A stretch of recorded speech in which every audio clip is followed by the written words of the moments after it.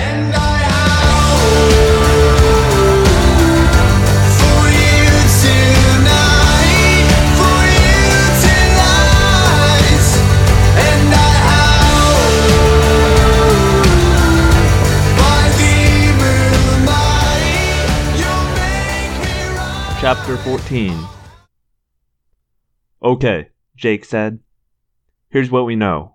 Or at least, what we think we know. We were all at Rachel's house again. It was a few hours after I had gone to see Marco. Tobias was perched on the windowsill. He didn't feel all that comfortable being inside for long. He liked to feel the wind and the open air. First, we believe that somehow a surviving Andalite, or maybe more than one Andalite, is trapped out in the ocean. Hopefully Andalites can hold their breath for a really long time, Marco joked. Second, Cassie believes she can find this Andalite, thanks to the information from the whale. Everyone kept a straight face for about 10 seconds. Then, all at once, everyone cracked up. Information from a whale, Marco repeated, giggling. Have our lives gotten really weird, or is it just me? Tobias asked. Weird? Weird? Marco crowed. The talking bird wants to know if getting information on the location of an alien from a whale that you've just saved from sharks by turning into dolphins. You're suggesting that's weird? Jake smiled. Well, stay tuned. It gets weirder. Cassie and I have been going over maps. She says the location we're looking for is pretty far out to sea. Too far for us to swim and still have any time left of our 2-hour time limit. Well, that's the ballgame, isn't it? Marco asked. Jake nodded at Rachel. I was talking to Rachel earlier, and she has an idea. Rachel stood up. She had been lounging on the bed. We hop a ride on a ship. First we morph into something like a seagull. Marco groaned. I hate plans that begin with the words, first we morph. We morph into seagulls, I said, picking up the plan we'd work out. Then we fly out into the shipping channel. We land on a tanker or a container ship or something that's going the right direction. We morph back to human, rest up, let the ship get us closer, then jump over the side, morph to dolphin, and go the rest of the way. Oh, well, when you put it that way, it sounds so easy, Marco sneered. How about if we just walk over to Chapman's house and tell him to call Visser 3 to finish us off? It's so much easier and the results will be the same. Jake sighed. It's dangerous and risky, and there are about 100 things that could go wrong. Plus, as Marco has told us, we have reason to think that the controllers will be out there, searching for the same thing we're searching for. This idea just gets better and better, Marco said. Let's put it to a vote, Jake suggested. I'm in, Marco said instantly. A split second behind him, Rachel said her usual, I'm in. Everyone stared open-mouthed at Marco. Just once, I wanted to beat Rachel to it, he explained. Tobias? Jake asked. I don't think I should vote. I have to sit this one out. I can't stay up that long with nowhere to sit down. Sorry. You had the dream, just like Cassie, Jake pointed out. Do you think we should do this or not? Tobias fixed his fierce glare on me. Yes, Cass and I both had the dreams. I think they're real. Okay, looks like we go, Jake said briskly. Tomorrow, first thing in the morning. We can't wait any longer. The longer we hold off, the greater the chance the Yeerks will beat us to it. We left Rachel's house. Marco split off in one direction. Tobias flew off to some unknown destination. Jake and I walked together for a while, even though it was out of his way. I think Tobias is feeling kind of left out, I said.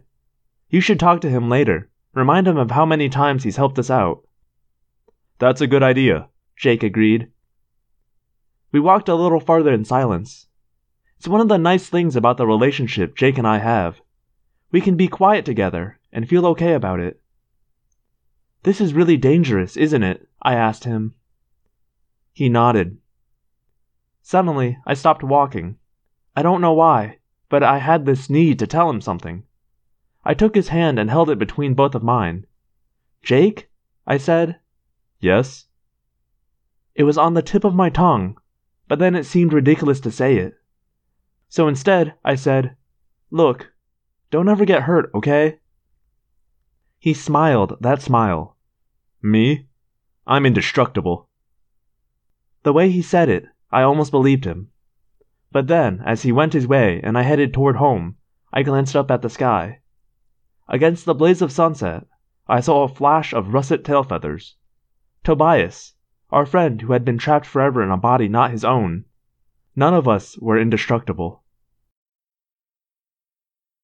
Chapter 15.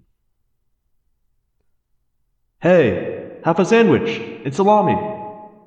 Look over there. Is that a jujube? Pizza! Pizza! Part of the crust, and it's one of those stuffed crusts. Fortunately, one thing we always have plenty of in the Wildlife Rehabilitation Clinic, also known as my barn, is seagulls. Then, the four of us, with Tobias watching from the high rafters, morphed into the new bodies. I have been a bird before, an osprey to be exact, one of the types of hawk. But gulls are different in some ways. For one thing, they are scavengers, not predators. So as we took wing and flew in a rush of white from the open hayloft, I noticed different things, felt different things. My seagull mind was not searching for mice or scurrying animals. It was much more open-minded. My seagull intelligence was looking for anything that could even possibly be food. Fortunately, the gull brains were close enough to the other bird brains we'd experienced that it was fairly easy to control them. We didn't waste a lot of time getting started. Although, once we did get started, everyone was constantly pointing out food. Hey look, french fries on the ground. Whoa, that's half a Three Musketeers bar by the car. Ooh, look at the dumpster behind the McDonald's. Sometimes you just have to accept the animal's basic mindset and go with it. There's the beach, Jake said as we flapped and soared and flapped some more. It's easier being an osprey in some ways, much less flapping. Once we were out over the water, we could at least stop scanning for food, mostly. Hey, is that a bag of potato chips floating down there? We flew low, just a few dozen feet above the water, not like hawks who can ride the thermos up to the bellies of the clouds. But Tobias wasn't much higher than we were now. There are no thermos over the water, and he was having to flap a lot to stay aloft. We flew on, skimming the choppy surface of the water. Hey look, Rachel said. Over on the left. Sleek gray shapes sliced through the water, up, down, breaking the silvery barrier between sky and sea. It was a school of dolphins. You know, sometimes it's just so wonderful, Rachel said. I mean, we're flying. And later, we'll be like them, at home in the water. Yeah, just us and the sharks, Marco said darkly. Still, it's cool, Rachel said. There's the ship up ahead, Jake announced. You just now noticed it? Tobias laughed. Wow, seagull eyes aren't exactly great, are they? It's a container ship called Newmar. It's from Monrovia. You want to know what color the captain's hair is? Show off, Jake grumbled. Hawkeyes are totally amazing. As long as it's sunny out, Tobias can read a book from 3 blocks away. It was hard, flying to catch up to the ship. It was moving fairly fast, and by the time we were close, I was exhausted. The ship was gigantic, painted a rusty blue, with a deck larger than a football field. The superstructure was all crammed toward the back. That's where the crew would be, so we flew forward, hoping to find some place private. The deck was stacked with containers, big steel boxes like trailers. Row after row of them lined the deck, and we could see hundreds more down in the hold. We settled in a narrow space between 2 rows of containers, far forward. It was like having walls all around us. Corrugated metal walls that went high over our heads. Tobias, how much time? Jake asked. Tobias twisted his head down to see the tiny watch strapped to his talon. It's been about an hour and a half. We decided to resume our human shapes. The space between the rows of containers was even narrower when we were fully human again. Brr, it's chilly out here, I said. The steel deck was cold beneath my bare feet, and even though the sun was high in the sky, we were in shadow. Man, I swear this is the worst thing about morphing, Marco said. Can someone please figure out how to morph shoes and maybe a sweater? Come on, Cassie, you're the morphing genius. I'm sick of these morphing outfits. But you look so cute in spandex, Rachel teased him. Plus, they aren't exactly fashionable. All I'm saying is, uniforms. Something cool looking. And warm. Warm would be nice. When winter comes, we're going to be some sad little animorphs. I have a more important question, Rachel said. How do we know when we're there? You know, our destination. Jake made a who knows face. I figure the ship is going 20 miles per hour? Figure an hour, and that puts us 20 miles out, right? Rachel pointed a finger at her forehead and said, Jake's a total mathematical genius. 1 hour at 20 miles per hour. Right away he figures out that's 20 miles. Jake laughed. That's about all the math I can do. Actually, we're moving about 18 miles per hour, Tobias said. We all just stared at him. I fly along roads sometimes and watch the car's speedometers, so I have a pretty good idea how fast I'm flying. When we were flying alongside the ship, I clocked it. Okay, 18 miles an hour, more or less, straight south, Marco considered. That puts us within a couple of miles of where Cassie thinks we should go. I winced. Every time anyone said something about me deciding where to go or what to do, it made me nervous. I'd better head back, Tobias said regretfully. I don't want to try and fly 18 miles back without a rest, and if I stay on the ship, I'll end up in Singapore. Singapore? Rachel asked. Yeah, I read the captain's log as we were flying alongside. That's where they're headed. Tobias flew off, leaving us the little watch. It was extremely dull waiting for an hour, with nothing to do but try and guess what was in the big containers all around us. On the other hand, we knew what we had to do next would definitely not be boring. So basically, we were happy to just be bored for a while, huddling together to stay warm in the whipping ocean breeze. Chapter 16. After a long time, Jake checked the watch. It's been about an hour. Cassie, what do you think? I don't know, I admitted. I guess I was hoping that when I was back in Dolphin Morph, I'd be able to make more sense of the details the whale communicated to me. It was mostly images, and some of the images were about sounds and currents and water temperatures and stuff you can't see from the surface. Jake thought for a moment. Oh, well, now is as good a time as any, I guess. Let's head for the side. We stood up, uncramping our cold, stiff legs and arms. We moved along the row of containers toward the left side of the ship, the port side, as they say. We reached the side. There was a solid steel railing that ran all around, about waist high. Jake checked to see if we would be in view of the bridge, and we headed forward a little more to a blind spot where no one should see us. The four of us leaned over the rail and looked down at the water. It looked like it was 1,000,000 miles below. Marco whistled. Man, that is some high dive.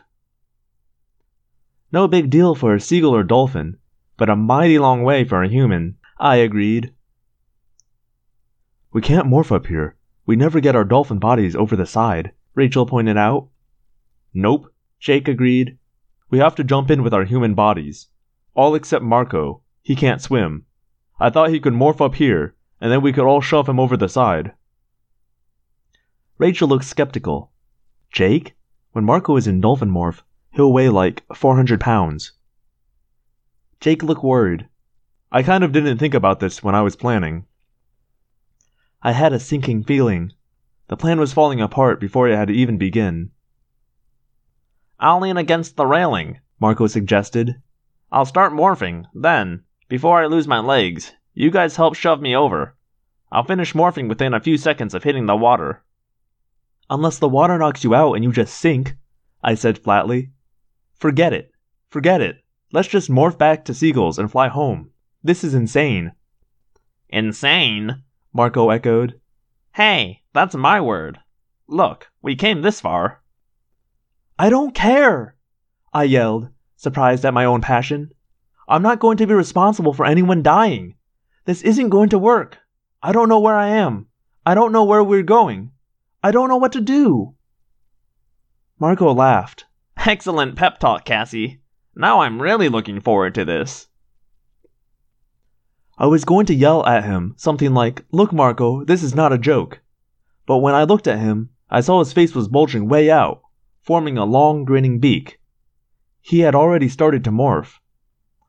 "I'm not going to," he started to say, but his mouth no longer worked. He was growing larger, straining his weak human legs with his weight. His arms were flattening into flippers. "No!" Jake said. He grabbed Marco's flipper arm. Rachel and I jumped forward and seized his legs as they began to shrivel. "Heave!" Jake yelled. Marco, half human, half dolphin, tumbled backwards over the railing and fell into the sea. "Let's go," Jake said. "Yee-haw!" Rachel said with a wild grin. She jumped up on the railing, balancing for a moment like the gymnast she was, then launched herself off in a neat swan dive. Jake and I exchanged a glance. "Rachel," he said, rolling his eyes. "She's your cousin," I pointed out. "On the count of 3. 1, 2...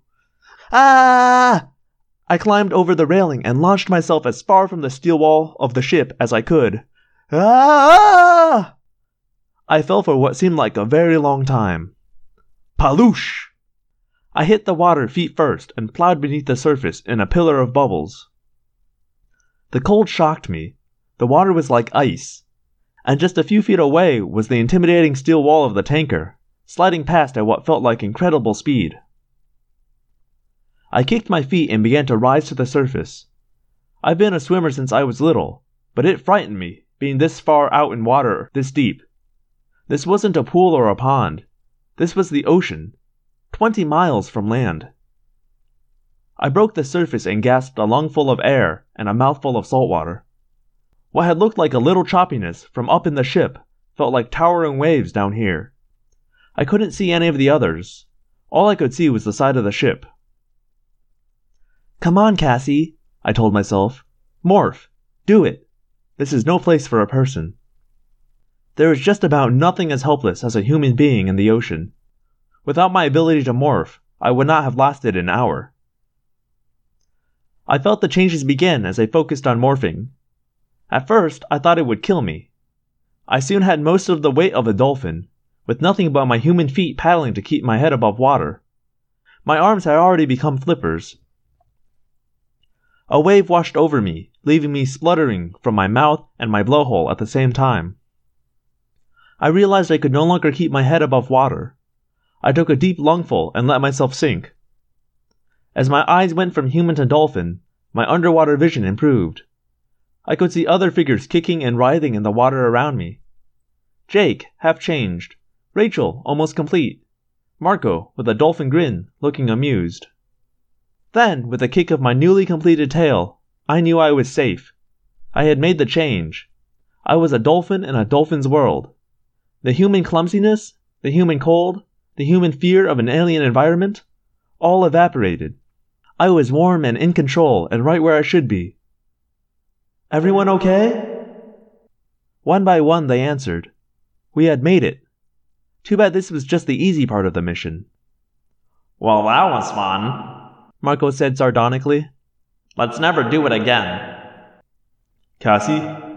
Jake prodded me. I tried to relax, to let my human mind recede just a little. I needed to listen to the dolphin instincts. I needed to understand the whale's instructions. Something no human could ever do. "Not far," I said. "We're just a few, Forget it, there's no words for it. Just believe me, we're close." "After you, Cassie," Jake said. It felt strange taking the lead, but only I knew the way. We traveled near the surface for a while. This made things confusing for me, because whales go deeper, and the world the whale saw and knew was a deeper world than I, as a dolphin, experienced. And yet, I knew I was going in the right direction. My echolocating clicks painted murky, half-understood pictures in my mind of underwater hills and valleys and rifts. I felt currents tugging at me. I sensed changes in water temperature. In the end, I just knew. "Okay, everyone get a good lungful," I said. We surfaced, blew out the still air, and filled our lungs with the good clean ocean air. "Hey, what's that?" It was Rachel. "What?" I asked her. "Over there. It's a helicopter." We all watched as a helicopter flew low and very slowly over the water. It was just a few hundred yards away, and with our dolphin vision, we couldn't see it as well as we might have with our human eyes. But as it flew closer, I could see that it was dragging a cable through the water. Some sort of sensor, Jake speculated. They're looking for something in the water, Marco agreed. It's them, I said. No one argued. We all knew it was true. Controllers were flying that helicopter. The Yeerks were here. Hey, Phanomorphs! Thank you for listening to another episode of Audiomorphs, the Animorphs Auditory Experience. It's your host, Daniel. Sorry if my voice sounded a little weird this week. I had kind of a sore throat for most of the week while I was recording, so I did my best. Also, Axe is coming in the next chapter, so I am working on trying to figure out a voice for him. I got something. I don't know if it's something I'm going to keep. Again, I don't really have a super large vocal range, but we'll play by ear. It might change in the future, as you know, some of the other voices did, as I kind of figured that out as I went along. So I hope you'll be patient with me as we explore this space together, just you and me.